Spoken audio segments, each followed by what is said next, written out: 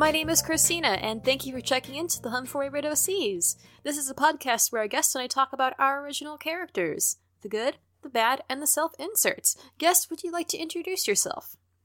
Hello, I am RJ. I play V the Vesk on Cosmopunk podcast. Pronouns are, well, mine are he or they. My characters are they and they. I've already forgotten what further questions you had for me. It's okay, and we are here today to talk about V. We are, yes. My Vesk. Oh, I was going to ask real quick because V is from a Starfinder podcast, right? They are, yes. Okay. I don't know jack about Starfinder. Would you be willing to do a brief intro to kind of like what Starfinder is like, how it is, like just like a little bit on the mechanics and maybe a smidgen in like the setting for your game, or we could talk about that part later too. Oh no, so I can give the very, very, very simple, easy, brief rundown is it's Dungeons and Dragons, but you're in space now. Mm-hmm, like that. Mm-hmm. So basically, Dungeons and Dragons, which is Wizard of the Coast, had a kind of opposite game system called Pathfinder by Paizo. Yes, yeah. And at some point, a couple of years ago, Paizo decided, actually, let's create another game system based on Pathfinder, but let's fast forward it a whole bunch into the future. Okay. And we'll call that Starfinder. So it's kind of like a continuation of Pathfinder, but with also... so there's still things like there's kobolds, goblins, like wizards, humans, stuff like that, everything that was there. But there's also now, because you're going out into the wider universe, there's new space races, there's like new settings. Magic still exists, but then now there's technology that's improved to the point where it's like the whole Arthur C. Clarke indistinguishable from magic kind of thing. It's a pretty good way of doing it, and basically in order to cover like any continuity questions, they just invented this thing called the gap.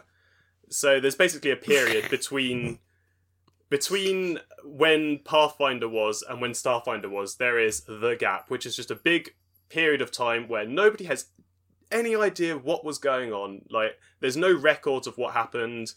That nobody who's alive has memory of it, and it's basically Paizo's way of saying, here is a big block of blank space. Go forth and create lore. Like, set it up how you want it. You're not tied into Pathfinder beyond as much as you want to be. Which I quite like. What a concept!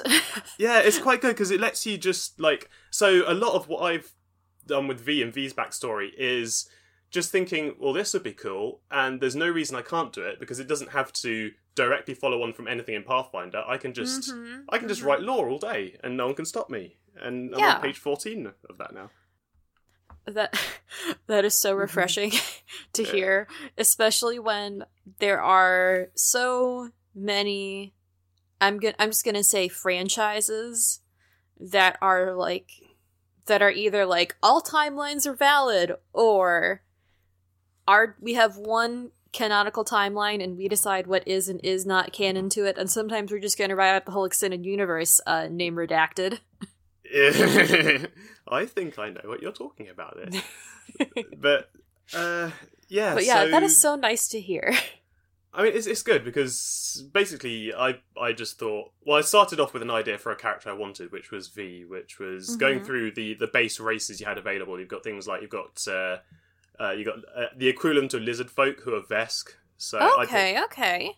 Which is what I kind of went for. But you've also got humans. There's a whole bunch of other new subspecies, and they keep adding to it as well.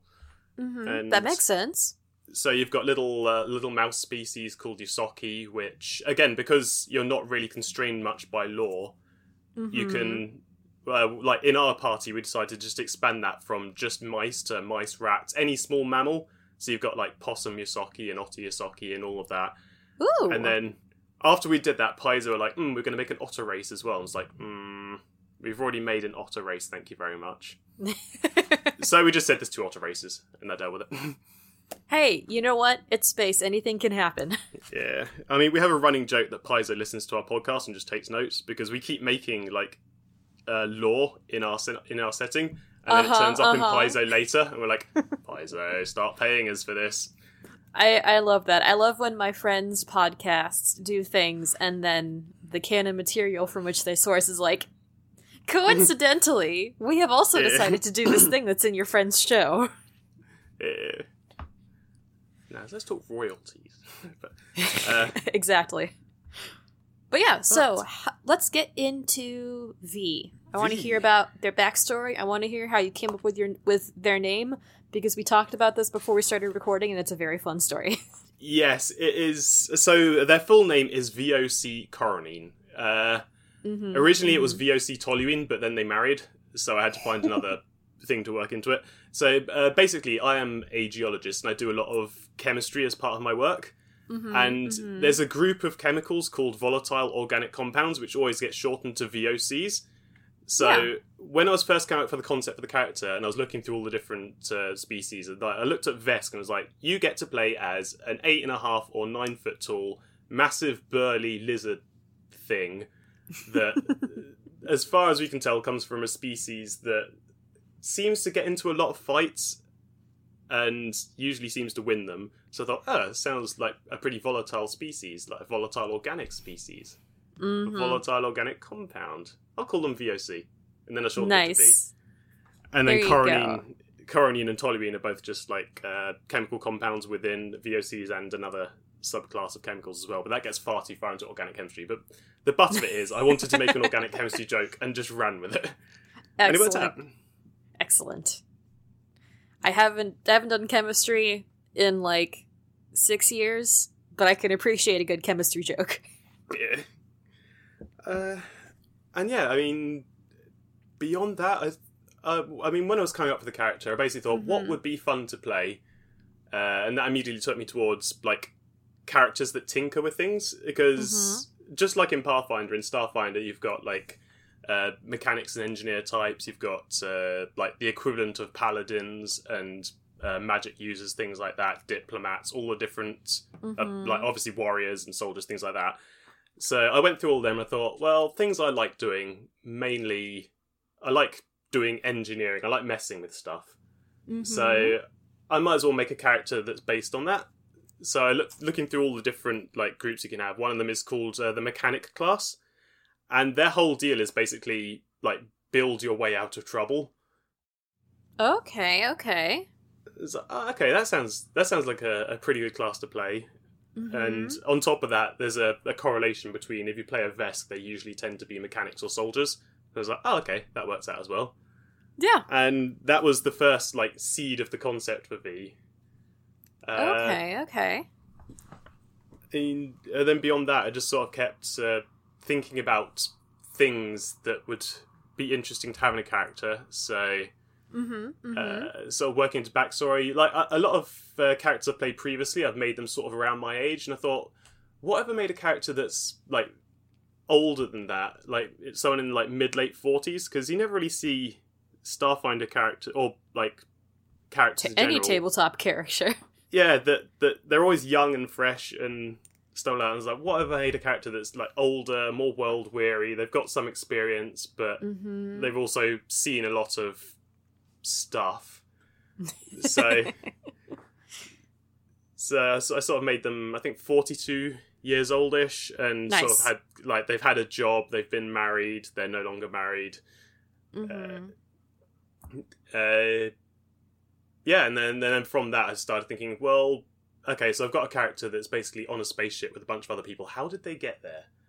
So then I started diving back into, right, I'm going to create them a backstory that is so tragic, but also, like, comes up with I created this OC, they've lived for 5 minutes, now to make them suffer. But, look, giving a tabletop character a tragic backstory is a time-honored tradition. Exactly. And who am I to not embrace tradition? So, I mean, I was just thinking, like, the character I wanted to play was sort of world-weary, like, tired, but a bit... Well, not, I don't say crazy. Crazy is a mean way about it, but a bit... what's a nice way of saying doesn't really care too much about what people think about them or people's opinion of what they're doing? but with better words. That sort of thing. Independent. So basically, I wanted to get from this character exists to 42 years later, they are... So the current Cosmopunk podcast, which I'm on, which is with three other people, is set with... it's 4 people working as mercenaries on this spaceship, flying around, doing jobs, doing crimes, doing merc work, that sort of thing. So I I had that as like point Y, which is where I need to get to, and then point X is V is born. And I just thought, what can I fill that with that will explain how they got from that point to that point? And also, like, explains why they're a mechanic. Yeah. So then I started looking into the backstory of the Vesk, which is a fairly interesting species. Okay. Because it's basically, they come from this like system of 8 planets that are orbiting this massive blue star. Each of the planets... so the first planet was Vest Prime, which is close to the sun, and the backstory for the Vesk is they slowly expanded outwards to the rest of the planets in that star system. Okay. So, like, they developed the ability to go to space. They go to Vesk 2, like the second outermost planet, and they're like, "Oh, okay, this is pretty neat. We'll call this one Vesk 2." Like, look at the next one along. It's like, "Oh, there's another one over there." Like, zoop out to the next planet. Oh, this one calls one Vesk 3. And so on and so forth. And so on and so forth, all the way to that room. But the issue is that they have this almost complex where they believe that they were born to, like, as a species, to own this part of the solar system. So they get to each of these planets, and they already have other species on them. So, for example, they get to one of the planets is occupied by this species called Skittermanders, which are if you imagine Stitch from Lilo and Stitch. Oh, nice! They are basically them, but with slightly more arms. Okay. And so they get to this planet, and they're like, "Hi, we're the Vesk. We come from that planet. This is ours now." And the Skittermanders are like, "Okay." And they're like, "What?" It's like, "Yeah, I mean, we don't really have a structure of governments or anything. So, cool, you can be in charge. Can we go now?" And they just get on with their lives. The Vesk are like, "Oh, I guess that was easy." So they're conquerors, but they're not really like, we're here to enslave all your people and turn you into like some kind of outpost colony. They basically just turn up and be like, "Can we just have this?" And most of the species on the other planets are just like, "I mean, yeah, okay." It's very, very lazy diplomacy. Okay. I'm very glad that it's not colonialism. Yeah. Oh, it's colonialism, but it's just like colonialism where every planet they've got to has basically been like, "I guess you can be in charge because nobody's really bothered being in charge. We have no system of governance set up already. If you want to say that you're in charge, then fine." And It's got to the point where they like took over all these planets all the way out to Vesk 8, and they're like, "Okay, we have 8 planets now." But this is kind of more hassle than it's worth, especially some of the planets where... Like, it got to the point where they're like, "We have this empire of planets, and we don't even want some of them. We just took them for, like, 100% completeness." And then it becomes a sort of punishment. If you're a Vesk and you get sent to, like, some of the outermost planets, it's seen as, like, a bad thing because, like, you don't really want to be there. The people there don't really care if you're there or not. It's really boring, and you're just stuck there. Yeah. But it does mean that they're, like... probably a slightly more aggressive species. And I've forgotten why I got into this. Talking about backstory with V. Yeah, so that was like a big influence. Like, so I thought, well, a species that's going out and conquering planets like that, or conquering in finger quotes, they're probably going to be fairly militaristic. And I started looking a bit more into the core rule book and looking through the descriptions for the Vesk. And it's like, yeah, okay, they're fairly militaristic. So a Vesk like V would probably be born and then immediately go to Vesk Military Academy, like get brought up inside this military, like this doctrine system that's very enshrined in, like, you are a Vesk, we are conquerors, we are a strong species. You'll live to your full potential in the Vesk military, and then you will go off and do great things in the name of the Vesk and stuff like that. So I was trying to think of how would someone, like, raised in that system turn out. Yeah. Because I suppose the other problem with the Veskarium is that it is kind of a little bit of a dictatorship in that they have like an overlord called Dimitrov or something like that, and he's just in charge, and he has like sub dictators that are in charge on the other planets. Okay. So it's like, how would someone in that kind of raised in that kind of system, how would they like grow up, and what would their perceptions be like? And then I started watching a lot of documentaries about North Korea. Just just to get an idea of what that might be like, and I was like, okay, that's a bit too intense. Let's tone that down a little bit. And so I just came up with the idea of like, and then I remembered we have a queen, and I was like, oh yeah, we have a queen.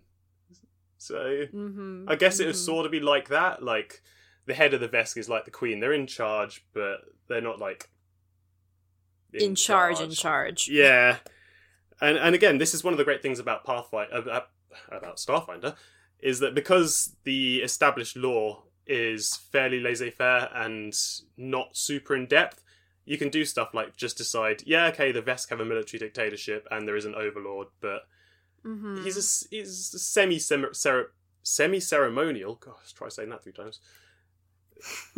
a semi-ceremonial overlord who's like in charge, but he has a council, and there's like secretaries of state for various things, and they're the ones who are really pulling the levers behind the scenes. Okay. So, V got out of that system. Was it by their choice, or were they like, I'm gonna say exiled? They weren't exiled. So, basically, the way that I have it set out is that, so they go to military academy from a youngish age. They go up through all the ranks of military academy, all the way up to like university level. They get a doctorate they get a professor. What's professorship called? Oh, I mean, just a professorship? Tenure? Is V tenured? So they spend like the early part of their life basically dedicating themselves to designing starships, because it's something that me as a real human has always thought would be pretty amazing. And I like to live vicariously through my characters. So don't we all, RJ? So yeah, V is they spend their years like their early years developing spaceships for the Vesk, like coming up with like incredible ideas for stealth drives and new engines and stuff like that. And then they get headhunted. Because... Oh no. In a good way. Or in a good way at the time. Okay. So they're spending their early years working at... this is another quick thing I need to add. The Veskarium has 8 planets, but because they're a conquering species, they decided what we really need is an orbital death platform. And then they built an orbital death platform, as you do. Oh no. Then it got destroyed in a war. So then they built an even bigger one. The first one was called the Conqueror's Forge. It got destroyed in a war against the Swarm, which is another event that happens in the early Starfinder lore, because Paizo gives you a bit of early lore just to set the backstory setting. And as a part of that, the Vesk get into a conflict with this group of insect species called the Swarm, which is just one giant hive mind. Okay. During that war, Conqueror's Forge gets a little bit destroyed, in the sense that it gets totally destroyed. So they decide, well, we'll have to build it, and we'll have to rebuild it. So they build it again. They call this one Conqueror's Forge 2, because they are inventive. And so, like, the idea I had in mind was that V gets shipped out to Conqueror's Forge. They spend their time there developing, like, spaceships and stuff for the Vesk. And then a private contractor called Yuasa approaches them and says, look, we like the work that you've been doing for the Vesk at Conqueror's Forge. If we give you, say, lots of money, would you like to come work for us instead? And V's like, I do like lots of money. So... They quit their job with the Vesk. They move to Yuasa Drive Yards, which is at the front of it a respectable public-facing company that just makes starships and like other boring things like cranes and shipping containers. But in the background, they have a subsidiary called Yuasa. Was it Yuasa Drive Yard? Yuasa Engineering is the main company. Yuasa Drive Yards is their little secret side project. Okay. Have you ever heard of a Skunk Works before? I have not. Is it something along the lines of, like, putting up essentially, like, is it, like, this organization or group is so obvious that it is distracting from what we are really doing? Sort of. So this is another one of my real life inspirations. During the later periods of like American history, there's a company called Lockheed Martin, and Lockheed Martin yes. publicly made like aircraft and stuff like that. But then they had a secondary division called their Skunk Works, and their Skunk Works was basically their blank slate. Here is lots and lots of money, make amazing things, and in real life, this company just developed all sorts of like record-setting aircraft and satellites and things like that. And that was another big inspiration for how I see the Starfinder universe. Because if you think about it, there's all these different corporations that are now starfaring corporations, and lots of them are going to have secret Skunk Works where they're just paying like engineers from the brightest points of the galaxy to just go off and make batshit stuff that will make them money in the future. Yeah. But you're also in a universe where there's magic as well. So you've got people there doing like technological research and development. You've also got people there doing magic research and development to like find new spells and develop new things like that. Yeah. This company sees what V was doing at Yuasa at Conqueror's Forge for the Vesk and says, "We'd like you to come and develop stuff for us." They offer V a stupid amount of money to do it, so they're like, of course, yes, I will come work for you.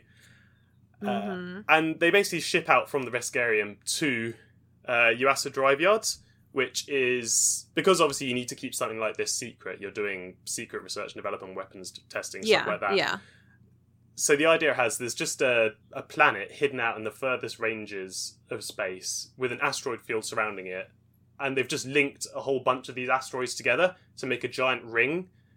And they just kept building out from that, and adding docks and adding warehouses and like shipbuilding stations, testing stations, weapon testing platforms, all of that. And they've just kept building onto it, and it's just grown and grown into this massive orbital ring around this planet. Okay.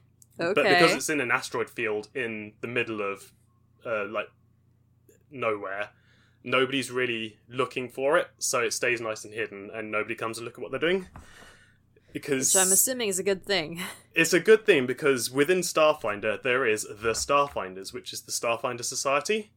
And it's basically a collective of space cops, essentially. And they have various divisions, and they're tasked with basically keeping things in check across... Okay, I just realised I was going to have to explain a bit of backstory lore as well. So this is the thing, because I've spent so much time around this. I keep forgetting that when you're like explaining this to someone who's not had any interaction with Starfinder, there's a lot of lore that is a lot of lore that you gotta front load. Exactly. So early on in the Vesk history, when they were busy having fun taking over the other 8 planets in their star system, so essentially during the Vesk's expansionist period, they came up against the other species that were living on other planets outside of their star system. Had a little bit of a war about it, because they kind of started to want some planets where the people that were already on them were like, actually, no, this isn't your star system, bugger off. And the Vesk were like, we kind of want this planet though. And there was a war. It lasted quite a while. In the end, I think they called it a stalemate, and in response, all of the planets that the Vesk had tried to invade, plus a few more, gathered together and called themselves the Pact Worlds. Okay. And they set up their own security council that they called the Starfinder Society. And that has various different branches to deal with different things. Like there's the Exo Guardians who deal with like outside threats. There's other ones that deal with like diplomacy between worlds and all of that stuff. And the Exo Guardians in particular do not like it if you build a secret research and development facility to try out illegal weaponry and research into dark magic and building spaceships that can turn invisible or turn the things inside out and stuff like that. That is all very much against the law, and it's written down against the law and underlined twice. So Yuasa Drive Yards is kept like in this planet that's very far out of the way. It's encircled by an asteroid field, so nobody really goes near it. The planet itself is a gas giant. There's nothing of use down there. No one's going to go out there to look for it. Makes it a great place to build a secret skunkworks. So yeah, V gets contracted out there. They basically just get to work. They start developing starships. I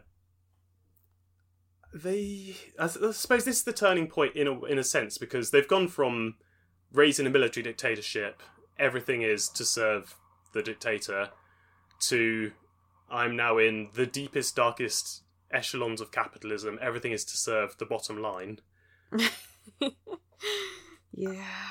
And as part of that, they start turning a blind eye to some things. Like, if you imagine you're living on this giant orbital platform, you're working on your projects, but you get a sight of what other people are doing with their projects as well. So you might go over to one of the areas that's dealing with magic and like have a chat and see how they're getting on. And you might, some of the stuff they do is morally nebulous. Like, it'd be like going into a pre-Vietnam War era like weapons testing platform in America and seeing them like tying out flamethrowers and be like, what are you building that for? A thing that shoots fire? That doesn't seem like a very ethical weapon. No, it doesn't, does it? And then you pretend you didn't see it. So, in a sense, V is having the time of their life because they have an unlimited budget.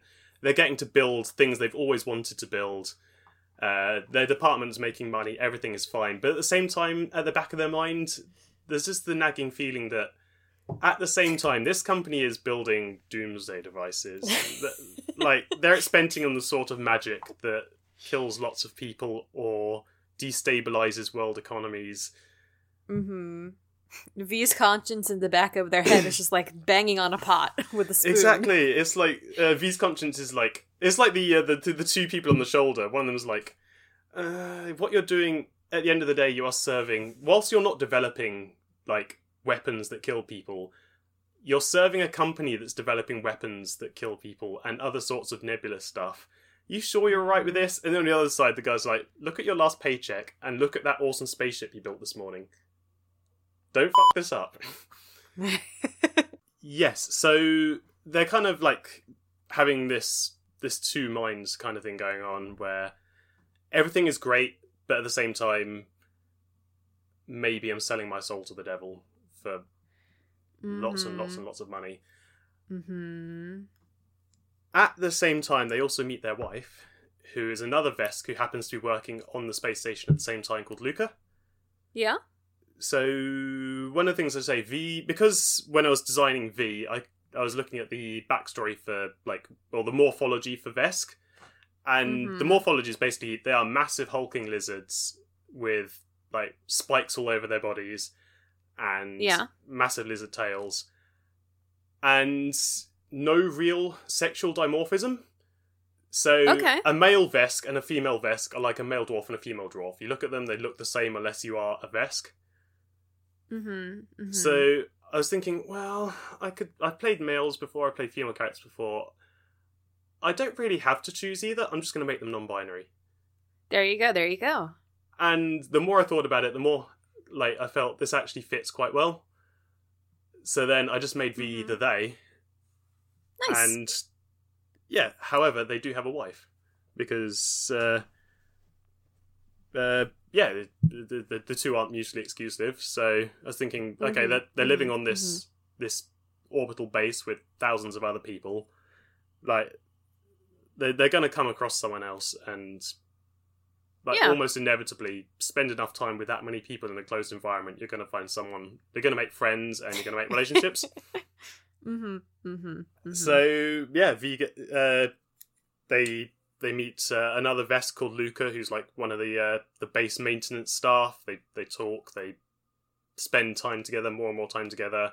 V makes other friends, but eventually they get married to Luca, and they just get more comfortable and more happy. It becomes easier to pretend that they aren't working for like an evil corporation when yes, like, they have like a loving relationship. Mm-hmm. And then it all gets messed up for them. Oh no. Because I mean, whilst the base is nicely hidden out of the way and nobody knows about it, the more you do some kinds of research and the more you do some kinds of weapon testing, the more your chances are of being discovered. Which is exactly eventually what happens to Yuasa Drive Yards. There's a team on there that's working on a project to attempt to create mind control. So they're using a combination of magic and technology to try and cause people to want to do certain things without realizing. And originally it was developed for advertising purposes, because of course it was. They tried it out on a nearby planet outside of the Yuasa Drive Yards, like just wanting to try and get people to vote. I can't remember what it was. It was either to buy a certain thing or to read a certain thing. However, they make a massive miscalculation and they cause an entire city full of these people to just fly into murderous rages for no reason. Oh no. Yeah. And of course, this attracts a lot of attention to them because, like, you could explain people just going out and buying a certain thing is like nobody notices. When an entire town or entire city almost full of people all decide to start going into murderous rages, getting into fights with each other, like, essentially, their cover is blown, and they know that the Exoguard, the Starfinder Society, immediately is like, what is going on over there? That's not normal. They start an investigation. The people at the main Yuasa Engineering, all of a sudden, they are absolutely panicking because they've gone from, we are the masters of the universe, we have a secret base no one knows about, we are developing really cool stuff and really cool weapons, really cool technology, to, oh no. To running around like chickens with their heads cut off. Yep, oh no in all caps. And in their panic, they do the only thing they can think of doing, which is to scuttle the base. Just cover their own tracks, burn everything. And all the research that isn't in the cloud.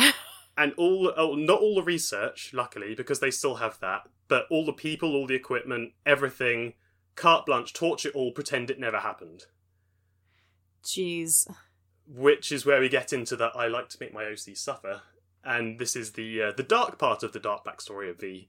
Oh no. Whereupon V, of course, and everyone else on the base has no idea that this is about to happen. They don't even know that this test has gone wrong, except for maybe a couple of people at the higher up levels of the department that was dealing with that project.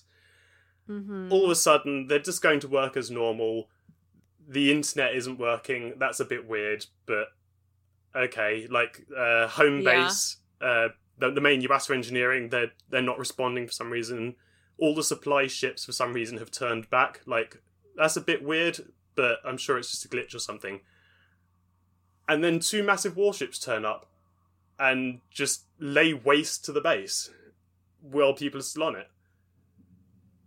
Because oh no. In Yuasa's mind, the easiest way to deal with this is just to completely destroy the base and everyone on it, and then nobody can talk and they'll be safe. Except they weren't exactly as thorough as they could have been. Because whilst they do cause catastrophic damage to this base, they kill almost everyone that was working there. And that's a lot of people. That's, like, at its height, there were thousands of people working there. During the period when this happened, it was down to several hundred, which is still a lot of people to murder just to cover your ass. But, I mean, this is galactic capitalism, so... Yep, capitalism is never... capitalism is never a victimless crime. That's another undercurrent that I didn't realise had worked into this until, like, I wrote out V's entire backstory and was like, wow.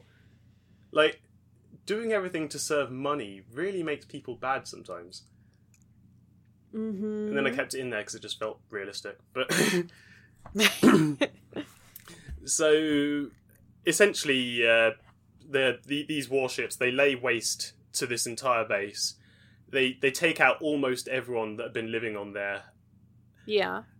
V survives. Luca does not. Oh no. And they'd been married for quite a while at that point. So this obviously absolutely devastates V. Yeah. And were it not for the fact that they needed to immediately come out with a way to get out of this situation, because obviously they're trapped on this burning, destroyed base, like the reactors that power it are either destroyed or down. Like the actual hull of the base is torn to pieces in tons of places. They're on basically a sinking ship with two massive warships orbiting to pick off any stragglers. And they need... You can grieve when you're not on a floating, burning death trap. Exactly. So, luckily they're still V, so they immediately start thinking, well, this is a fine pickle I've got myself into. How do I get myself out of this? They collect together a group of 7 other stragglers from various other points of the base, people who've basically survived. And they start like taking stock of what they have, what equipment they have, what resources they have. And then they form a plan to get out of there. Uh-huh. So V had basically, as one of the heads of like a department for starship engineering, had been working on a line of vehicles called like the Laika class starships, which is a reference to Laika, which is the first dog in space. Nice. And they're looking around. They think, right, we haven't got any escape pods. We've got maybe oxygen for a couple of weeks. But we do have all these starship parts, and we were manufacturing starships until yesterday. Why don't we just build a ship and fly that out of there? Yeah. So over the course of like the next couple of weeks, they basically take all the scraps from all the bits of starships that they had been building, make them work together to form one starship, and they call that one the Laika 7. And that basically becomes the starship that the Cosmopunk adventures that are currently going on are set on. So this ship just becomes like a running corollary with V from that point onwards. But they build this spaceship. They make a daring escape past these warships. Just about make it out of there, and get away. No, there's no I know. Oh, okay. Oh, well, you said just about make it out of there, and it's like, oh no. I mean, they make it out of there. The ship takes some dings. They weren't subtle about it, but they escape. And then, of course, the question becomes, well, what do we do now?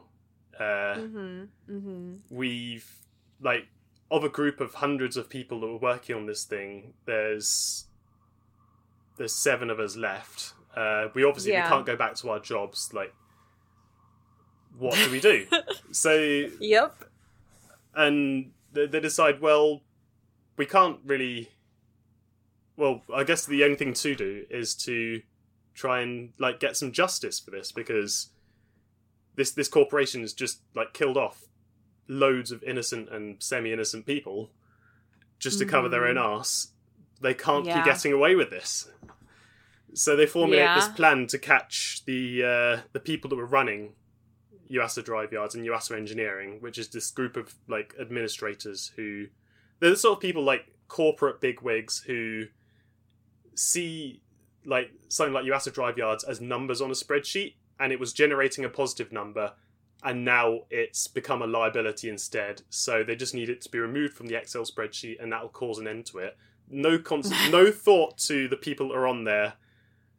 It's just good business. It's I was thinking of the East India Trade Company scene from Pirates of the Caribbean now, where it's just it's just good business.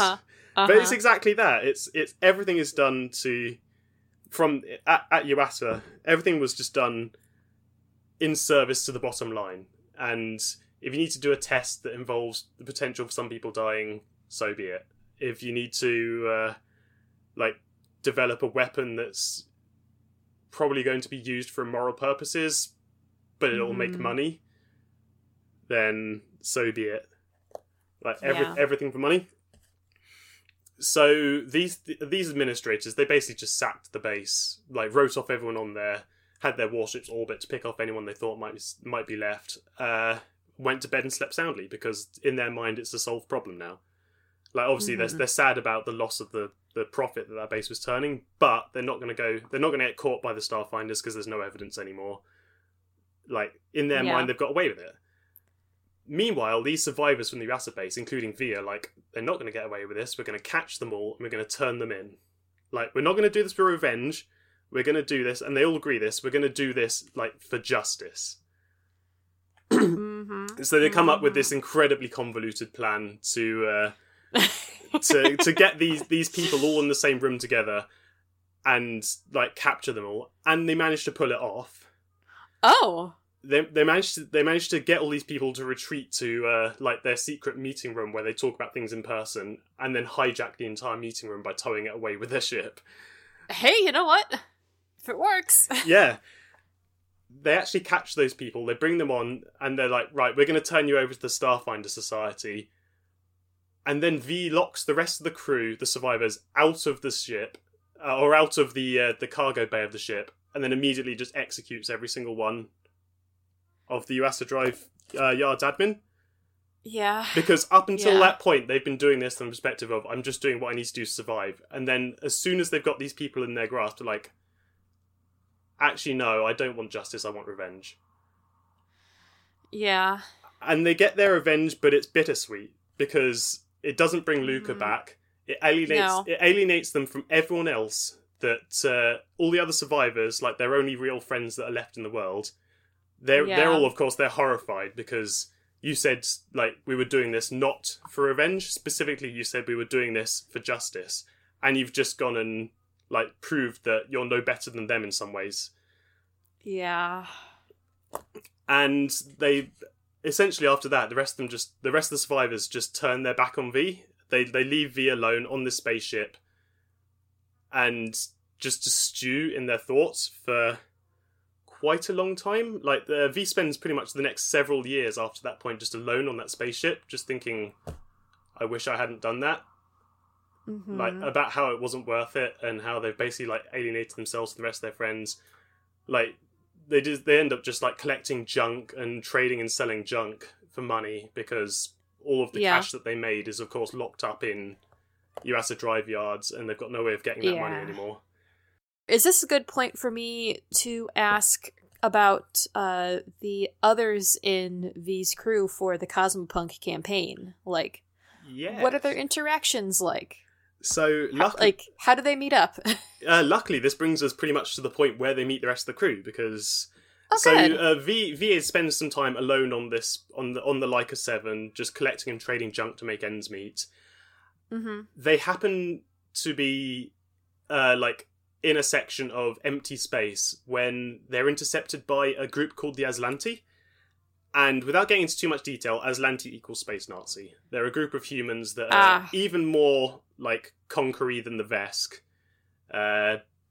But without any of the, laissez-faire, like, we're conquerors, but we just want to be in charge, versus we're conquerors, we're conquerors, we're going to take you over and make you servers and all of that bad stuff. Yeah. So V's hanging out in space. They get captured by the Aslanti, and they get chucked in a jail cell with a little Yosaki otter called Ryder. Okay. Who was also captured by the Aslanti earlier. They're both stuck there together. They decide that between them they need to find a way to escape. V's like, I have a spaceship, and Ryder's like, well, I'm very, very small and stealthy. So together they figure out a way to break out of this cell, get back to their ship, get to the Leica 7, and, like, they manage to make an escape. And that's the first new crew member of the Leica 7, and that's Ryder, that's played by one of my friends, Cypher. Yay! And new friend. Yeah. So, I mean, it's the first time that V's actually, like, had someone that's a friend since Urasa, so they're a little bit crazy, they're a little bit, like, socially awkward, but Like they become friends with Ryder, and Ryder's like, well, I mean, I'm not doing anything better. I'm a good pilot. Do you want me to pilot your ship for you? And V's like, Yeah. You know what? Yes. It's time I made friends again. How would you like to work on this ship? Equal partners, 60-40. And yeah. And yeah, so that's how Ryder gets brought onto the crew. While Nice. they keep doing salvage just for money because it's like decent money at the end of the day. Yeah. And it's easy and it's off the books because obviously V at this point has done capital C crimes, so they need to keep a low profile. Yeah. So they're junk running. They happen to be like browsing this like relatively unexplored area when they come across a pod that's just drifting in space. Okay. And they take a look inside it, and there's a. So at the time when we came up with this when this is Ty, the second character on the Like 7 crew, and this is another one. Another when we're talking about how we come up with ideas and then they just happen to become canon shortly afterwards. But so the person that was playing Radar, who's the second character, wanted to be Excellent. a dog, like a human dog anthropomorphic hybrid type thing. Mm-hmm. So they came up with a concept for it. They called them Emultron, and that. And then a couple of weeks later, Paizo announced a species of dog-human people. Yes. And I can't remember what they called them, but we were like, oh, well, that was awfully convenient timing. But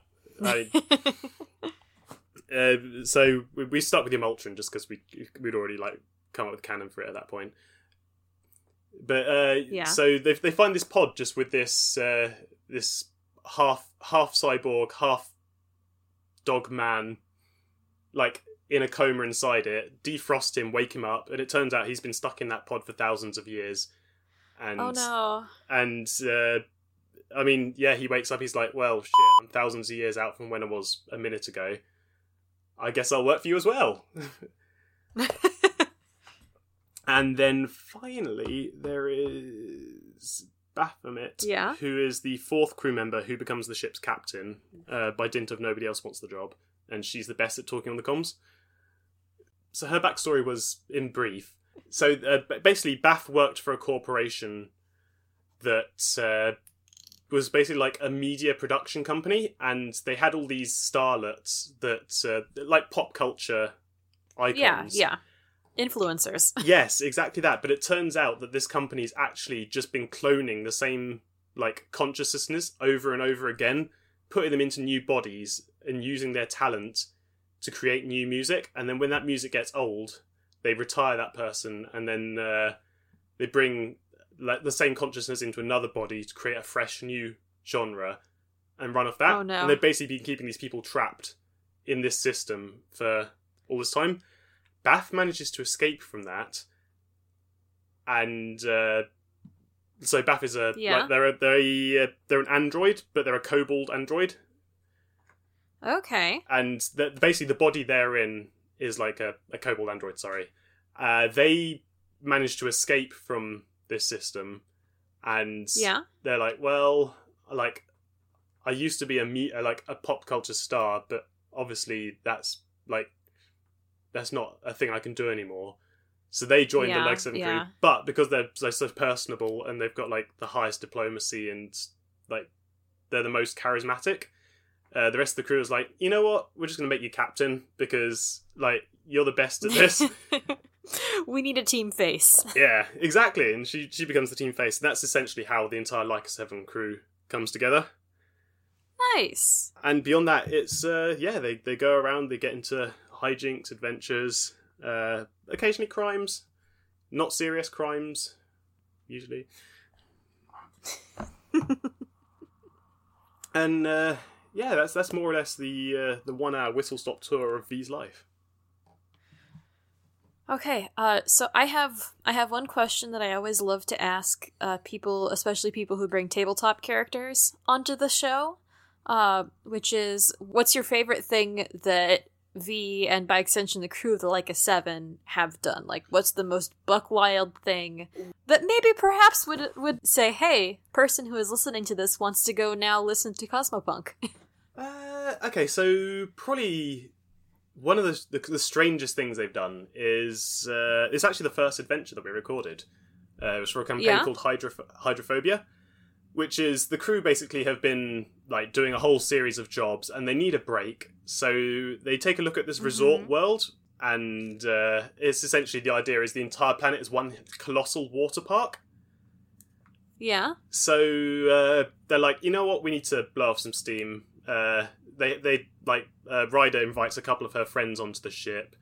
They have they get blackout drunk, start doing stupid things like doing target practice out the side of the airlock and like seeing like how fast they can make the ship go backwards and stuff like that. They wake up the next morning. They've all got colossal hangovers. Ryder and her friends are missing, and the Leica 7's like escape pod / shuttle type deal is gone. Oh no!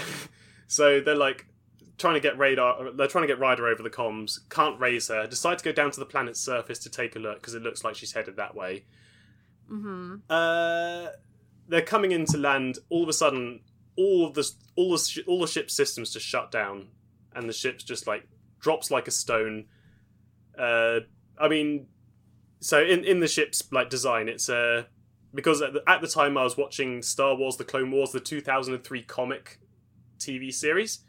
And one of the things in that, there's a type of spaceship that lands on water instead of land. And I was like, that's really cool. I'm stealing that idea. The Leica 7 can do that now.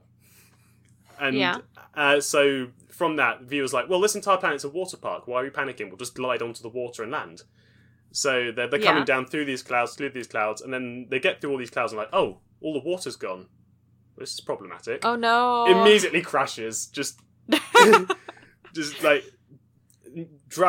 crashes the ship into the ground, like oh no. Whoops. Decide to go try and find Ryder since we're stuck here now. And then I'm going to do the very short crib notes thing because I know that you said you're short of time, but essentially they find out that the water park was a front for the Aslanti, who had discovered that the water on that planet was sentient. And what?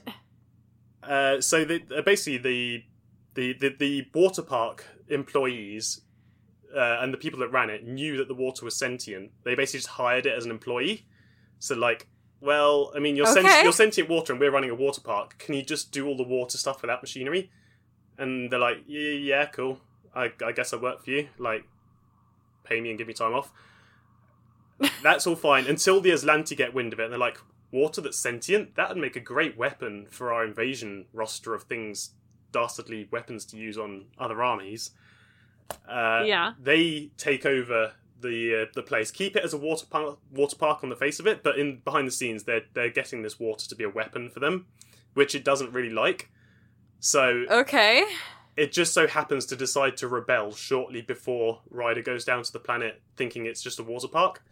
Overthrows the Aslanti, possesses them all, turns them into zombies, like kills off the majority of the things. Like the Aslanti were there.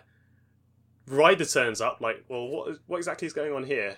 It kind of takes over Ryder as well, but we get there just in time to like rescue her. Save them. Yeah, and by this time we've worked out the water's sentient and like we're not sure if it's evil or not. So we're like, hi, you've kind of possessed our mate. She wasn't to do with the Aslanti thing. Can you chill, maybe? And the water's like, you make a persuasive argument. And diplomacy, +1. Nice. So beyond that, V teaches this water how to turn itself, like how to build a spaceship. And then it just builds its own spaceship and just disappears. Like, yeah. Okay. I mean, all things considered, this is a good outcome. The water isn't working for the space Nazis anymore. We got Ryder back with minimal brain damage. And now we've got... Just put a sign on the gate that says, sorry, water park closed, water on leave. Yeah, exactly that. Except when the water leaves, of course, the rest of the water, it takes a small piece of itself that's its core, but the rest of the water had just been hanging out in clouds around the planet. And as soon as this, as soon as the sentient water, which I think we called Persephone? I think it called it Persephone or something like that. As soon as it's off world, the rest of the water isn't being controlled anymore, so it just drops to the planet as rain, all at the same time, while the ship's still like just finished being repaired. So they're just like finishing putting the last like little touches and getting the ship operational again, and this massive tidal wave just comes over their eyes. I was like, they get a flash dance amount of water dumped on them. But luckily, the dice being as they are, we made it out just before getting crushed by 2 billion tons of water. Wow. And yeah, that was the time that the Leica 7 crew made a powerful ally out of water. Nice. Listen to Cosmopunk. I guess then, is there anything that you wanted to go over real quick before we do the last question for today? I don't think so. I mean, I think that's like the best summation of how V's came about, or sort of what shaped V, and why they are the way they are, which is, I mean, the current way they are is, they're still an engineer, they still love to tinker with things. They're a bit, because obviously their wife is still dead, even though they're with a new crew. Yeah. They're happier, they're in a better place, but they don't have the same regard. They don't have the same connection as they did before, and they don't have the same regard for life as before. And that combined with their whole Vesk upbringing means that sometimes they do get a bit murder hobo-y. Yeah. Like, they're a bit too twitchy sometimes. So a lot of the way I play V is them trying to get over that aspect of their life and stop seeing everything as a threat and stop being, like, so defensive towards everything. Yeah. Yeah. It's fun. It makes for a good character. So this is the part then where I ask you your last question for today. Go on. If you are ready. So, RJ, why do you love V so much? Because I've put a lot of self-insert character traits into them. Like, loving to tinker with things, not really taking things seriously a lot of the time. Because their personality, like, seesaws between deadly serious, my wife is dead, everything is terrible, and just, like, general goofiness. Like, I love just putting stupid, goofy character traits in there. Like, they have a thing where they love mashed potatoes, so the ship just has an entire, like set of cupboards that's just stacked full of mashed potato that always ends up getting destroyed for some reason. Oh no! So, like, in real life, I've always wanted to own a camper van, but I couldn't afford one. So, in Starfinder, I've just, like, found, like, the second that the GM put us in a situation where V could get a van, they're like, V buys a van, or I think they built it out of 2 vans, like, smushed together, and then it became, like, Stanley the van, and it's just, like, every time we complete a campaign, we get some money, V spends it all on this stupid van, and they keep, like, making it faster and giving it racing stripes and paint job and massive wheels and stuff like that. And every time the GM, like, because the way we do it is a rotating GM system, so I'll run a campaign for the other 3, and then, like, one of them will run the next campaign, and then the other one, and sometimes we'll have guest GMs as well. So we've had 2 campaigns where we've had guest GMs, like Fringe Corps, and the other one was like a 2-person one. One person wrote the campaign, the other person ran it for us. Okay. And that's nice, because it means all 4 of the party get to play together. Because when it's one of us GMing, we just find a convenient excuse for our player to not be around, and then the other 3 play while the person whose character is absent GMs. But, see, once again, I've got myself completely off topic, but... yeah, it's things like that. Like, things I love about V. I love that I got to design them as well, so... I basically came up with all of their feats and abilities in the game and thought how that would look in real life. So there's an ability called Frilled, or there's an ability called Frilled, which in the game basically means your Vesk has spikes that are a lot bigger and scarier and gives you a +1 or 2 to intimidation rolls.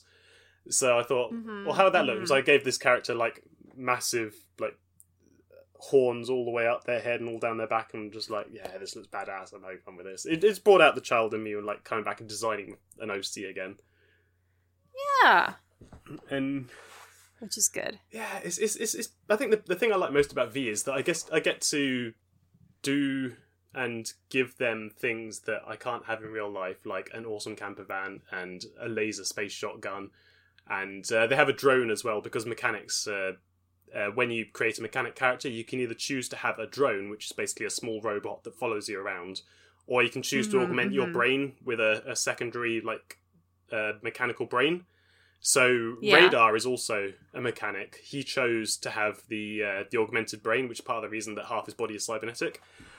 V chose to have a drone because I like the idea of having a familiar. So they've got this little like robot crow or raven that's called Flyby that became Fly Guy later on because everyone misheard it. And they just fly around and you can use them for support tasks. But I also gave them they have a voice that only V can hear. Yeah. So V sometimes will just be having conversations with thin air to apparently the rest of the crew. And yeah.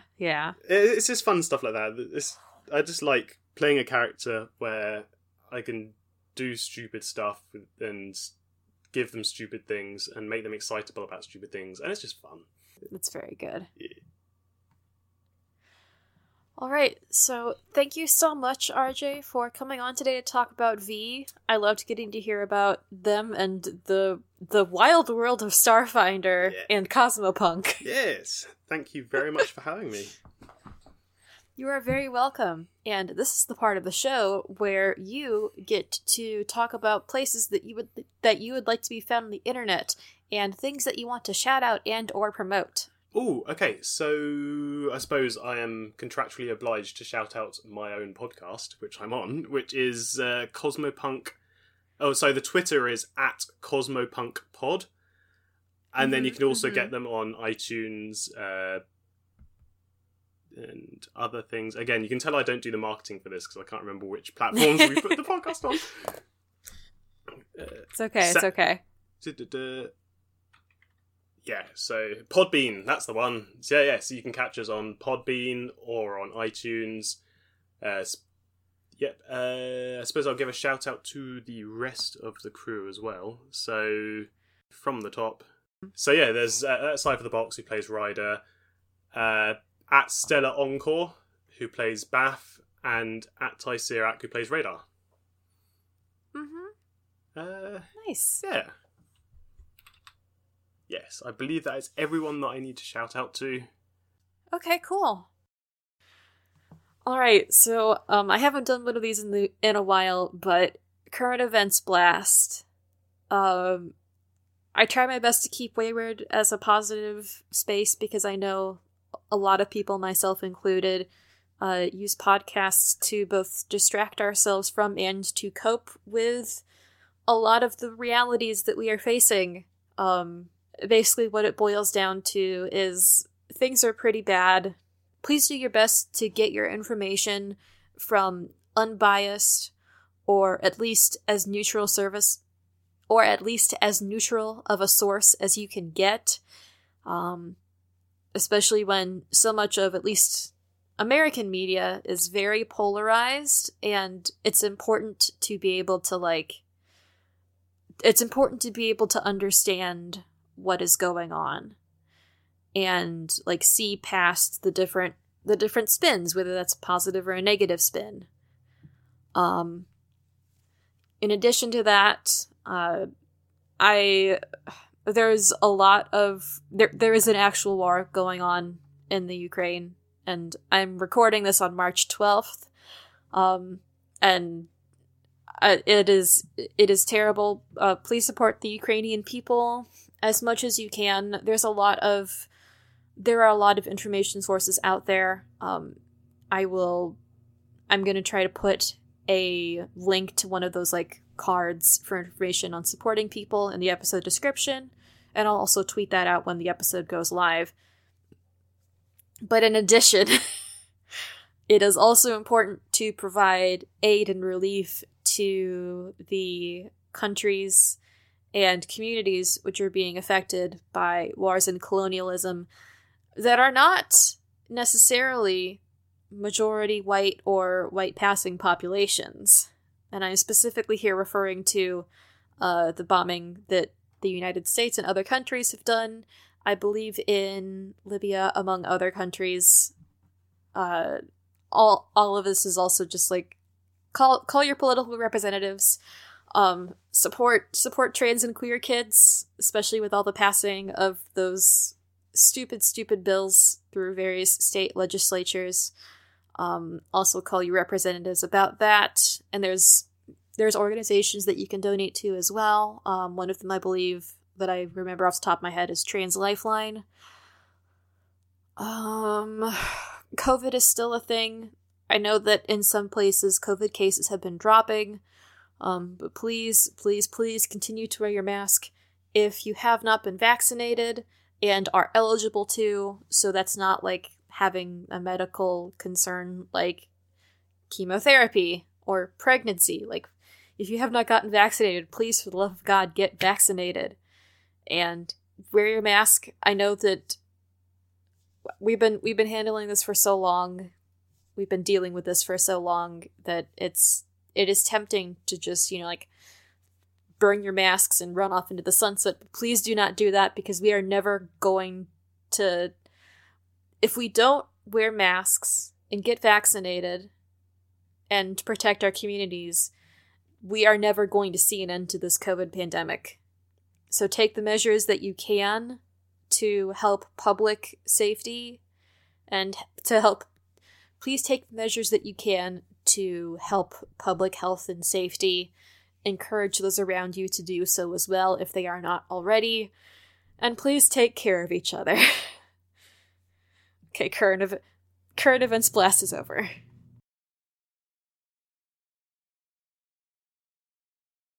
The Home for Wayward OCs is a part of the Corner Podcast Network. We can be found through Acast and your local podcasting platform of choice. And if I'm not there, let me know and I will see about getting there.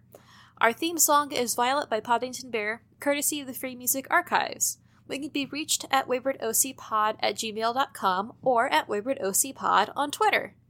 If you would like to talk about Wayward or the other Corner Podcast Network shows, we have our own Discord server. There should be a permit invite on the show Twitter accounts, but if it's not there, let me know, and or you can message one of the show Twitters and we will get you that invite.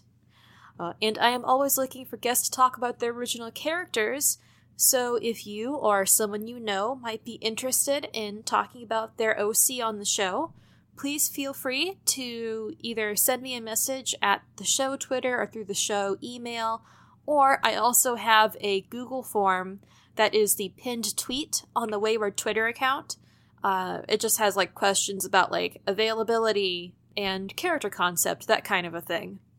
And as with all podcasts, it is always incredibly helpful if you can subscribe to us on your listening platform of choice and tell a friend, because it helps us to find a wider audience and to brighten more people's days.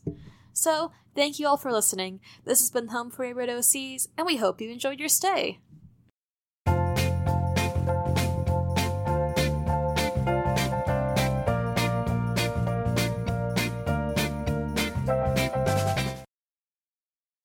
Mine is like a really old tad that I bought in the shadiest way possible, where I basically had to go to an airfield at close to midnight, and the guy just took me to like a hangar and just opened it up, and it's just stacked full of computers. I'm like, am I buying a crime computer?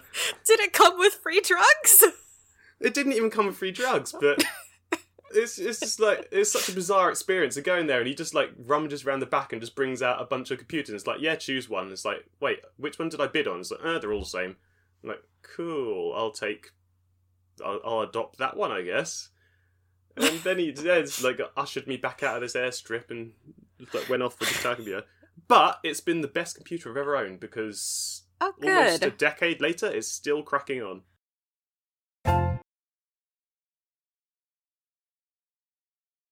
Hi, I'm TP Hughes.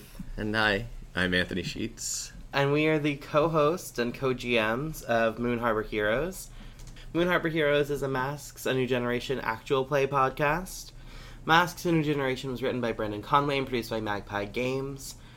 Moon Harbor Heroes is being styled after actual comic lines, so we're going to have multiple lines of comics. Our primary two are Faces, which Anthony GMs, and Cataclysm Crew, which I GM. I'm looking forward to doing occasional smaller lines, limited run stuff every once in a while. Absolutely. Some characters in our bigger series will get solo lines, or at least solo episodes, or small group episodes, that kind of thing.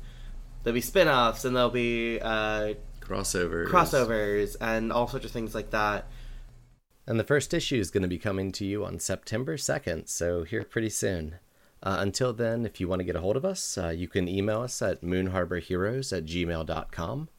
And we're on Twitter at MoonHarborCast and on Facebook at Moon Harbor Heroes. I can be found on Twitter at Icy New Year, and T can be found at T Huth Playwright. I think that's about it. Thank you so much for tuning in, and we can't wait to bring these exciting heroes to a podcasting app of your choice. See you soon. Bye.